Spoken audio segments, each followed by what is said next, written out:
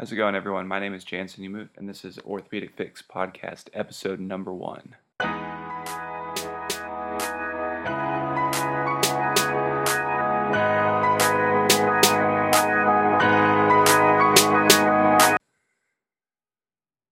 going to title this podcast, Should We Stretch the Upper Traps? Why or why not? And as an orthopedic physical therapist, are you stretching the upper traps for cervical pain? So when I first started practicing an outpatient, I was trying to find my groove for treatment styles. As a new therapist, I was still somewhat impressionable as I did not have a big bag of treatment methods or toolbox, as everyone says, to pull from. So that being said, I definitely had colleagues that were doing upper trap stretches, and at the time I was seeing a lot of post-op from a physician or from a surgeon that was referring to us, and every one of his protocols had upper trap stretches. So I thought, hey, this everyone's doing it. There's got to be something to it, and I'm just going to do it. Not to mention in school, really what we touched on for upper trap stretching was you need to stretch the upper traps because they're usually short and over dominant. So as time went on, I started to think, why are we doing this? Why am I stretching the upper traps? What is the point that I'm trying to get out of this treatment method? It's literally the first thing that pulls up in Google when you search neck pain or neck pain exercises is stretch the upper trap. So as I started to research this more and the further that I got into my fellowship, I realized that stretching upper traps is not always the best treatment option. And I'm going to go over why here in just a minute. So not to bore everyone to death, but let's go over a quick anatomy lesson just to see the complexity of the upper trap. So the origin originates from the nuchal ligament, the medial superior nuchal line, posterior border of the lateral one-third of the clavicle, the acromion process, and the spine of the scapula. It inserts on the external occipital protuberance, which that will be important, I'll explain in a minute. The spinous process, vertebrae C7 through T12, nuchal ligament and the occipital bone. With that being said, there's 3 different fiber orientations of the upper trap, as everyone knows. So the actions are rotation, retraction, elevation, and depression of the scapula. So the upper and lower traps are force coupled along with the serratus anterior for upward rotation of the scapula. Also, the lower fibers cause posterior tilting of the scapula during overhead movement. So just kind of a clinical pearl. This is good to look at if you have anterior tipping of the scapula during any movement of the upper extremity. You got to look at the lower trap because it does have insertions onto the lower part or the inferior pole of the scapula, which would cause it to tilt posteriorly. Okay, so back to stretching. So let's look at the tissue that we're treating. So when we're looking at the upper trap, it's obviously muscle tissue. So what are the goals of stretching a muscle? Typically, they are to prevent injury, increase flexibility, lengthen the muscles, increase joint range of motion, prevent delayed onset of muscle soreness or DOMS, and increase mechanoreceptor activity, which can help improve coordination. Okay, so a lot of people have soreness in the upper traps and they have trigger points in the upper traps. But what causes these? And do passive treatments like stretching, trigger point release, dry needling, do those really help? Yes, they feel good because you're working on the trigger point, but what is the cause of the trigger point? What's the underlying cause of the pain? So let's say you do have muscle soreness in the upper traps. What's causing that? And is stretching going to help it? Research shows that prolonged static stretches actually decrease the lumen of the capillaries, which will decrease the ability of the muscle to get rid of excess metabolites if there is breakdown in that muscle tissue. And then from a preventative standpoint, there's a good systematic review on static stretching, and it basically says that there's no benefit of stretching upper traps to prevent injury.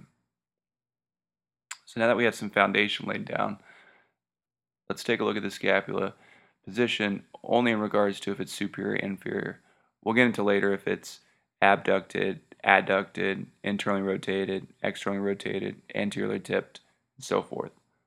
But for the purpose of this episode, let's only look at superior and inferior positions. So when assessing the scapular position in regards to superior or inferior positioning, I look from the posterior view of the patient, I look from the anterior view of the patient. Typically, their clavicle should have about a 15 to 20 degree inclination from horizontal. So when you're looking at someone, their clavicle should be pointed up slightly in the vertical direction. If they do not have this, it could mean that their scapula is depressed or their whole shoulder complex is depressed. So to confirm this, or to build on my diagnosis of the scapular position, when I look posteriorly, what I'm looking for is a superior angle of the scapula should be aligned with T2. So I count down to C6. I put my finger where I think the C6 spinous process is. I extend their neck and I feel for it to disappear. And then from there, I'll flex the patient's head down very slowly, counting each spinous process until I arrive at the T2 spinous process. Which, by the way, for the longest time, I always thought that the C6 spinous process went anteriorly for some reason. I thought it was causing like an anterolisthesis, that's why it was disappearing. But after research and talking to Peter and Tim through Manual Therapy Institute, I realized that it just went inferiorly, which makes a whole lot more sense than causing an anterolisthesis. I don't know why I thought that, or if anyone else thinks that, but I just thought that was cool once I figured out where it actually went. Okay, so now that we know that now that we have built in our diagnosis of where the scapular position is, we need to look at the strength of the upper trap. The upper trap should pull the scapula upwards, and a lot of times, well, the way that I used to test upper trap is I would just have the patient shrug their shoulders, and I would push down as hard as I could, and it always felt like a 5 out of 5. So I always just assumed that they had 5 out of 5 strength in their upper traps.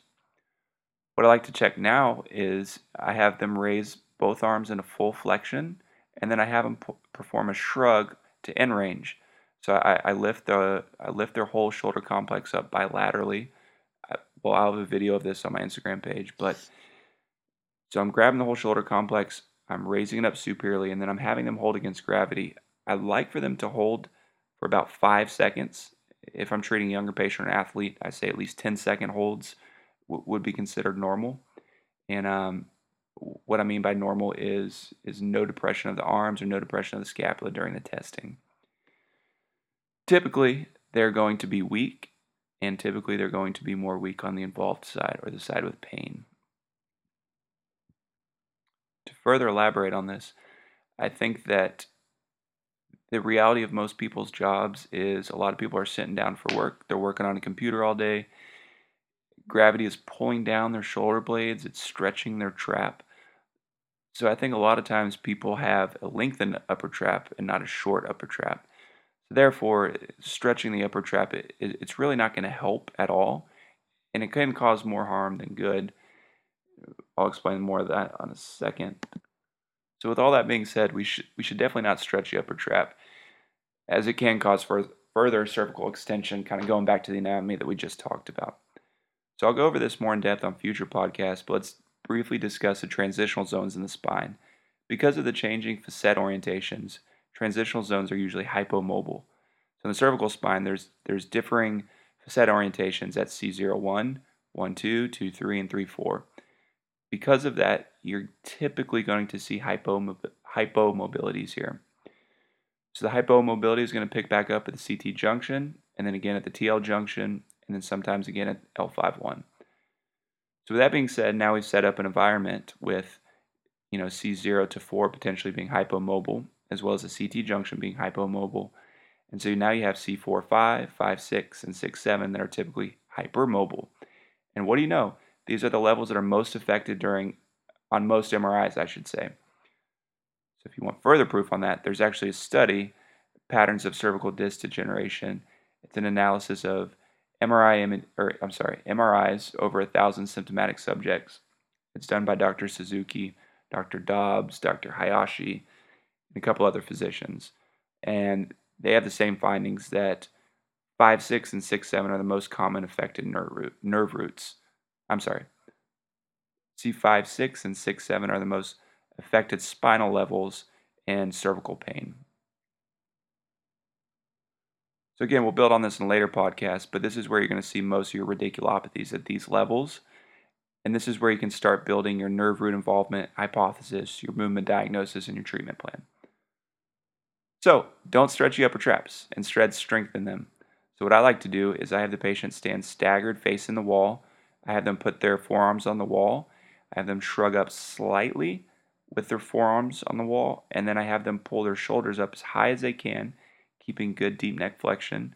And I like for them to hold that for 10 seconds. Usually I only have them do about 5 of these because that's plenty. That should be enough to fatigue the upper traps. And then if they do well with that, I might have them do 2 or 3 sets. So I think a lot of the issues in neck pain and shoulder pain, I think a lot of the issues in neck pain and shoulder pain arise from prolonged positioning, as well as many other things, but this is a different topic. But for the sake of this argument, we have to look at a person's habits throughout the day. So for positioning, if someone's working on the computer all day, I actually want my patients to have slight elevation of their shoulders, passively though. So the way that they can do this at work is they can rest their elbows on their armrest. They can raise their armrest up just a little bit, or if they can scoot their chair into their desk and rest their elbows on their desk, just to prevent the upper traps from being stretched all day. Again, I don't want them to actively elevate their shoulders, but I do want them to have them elevated passively so they're not lengthening their upper traps all day. Or I think this is a conversation you should have if you are stretching upper traps, to step back and think, why am I doing this? And is this going to help the patient? And just another clinical pearl that I wanted to talk about. Typically, if there is a shoulder issue, there is a neck issue, as well as a thoracic spine issue. There could potentially be an elbow and a wrist issue. So when you're looking at the upper trap, or you're looking at shoulder pain, you're looking at neck pain, really you have to assess the whole quarter. The way that I think is, if there's a movement impairment at the shoulder or the neck, it's going to really translate down all the way into the wrist and the fingers sometimes. So you really got to look at the patient as a whole. I know that's very cliche, but really assess everything on that chain to make sure that you're giving the most streamlined treatment and that you're getting the patient better as quickly as you can. That's really all I wanted to discuss today. If you like this podcast, please let me know. It's my first one. So thanks everyone for listening.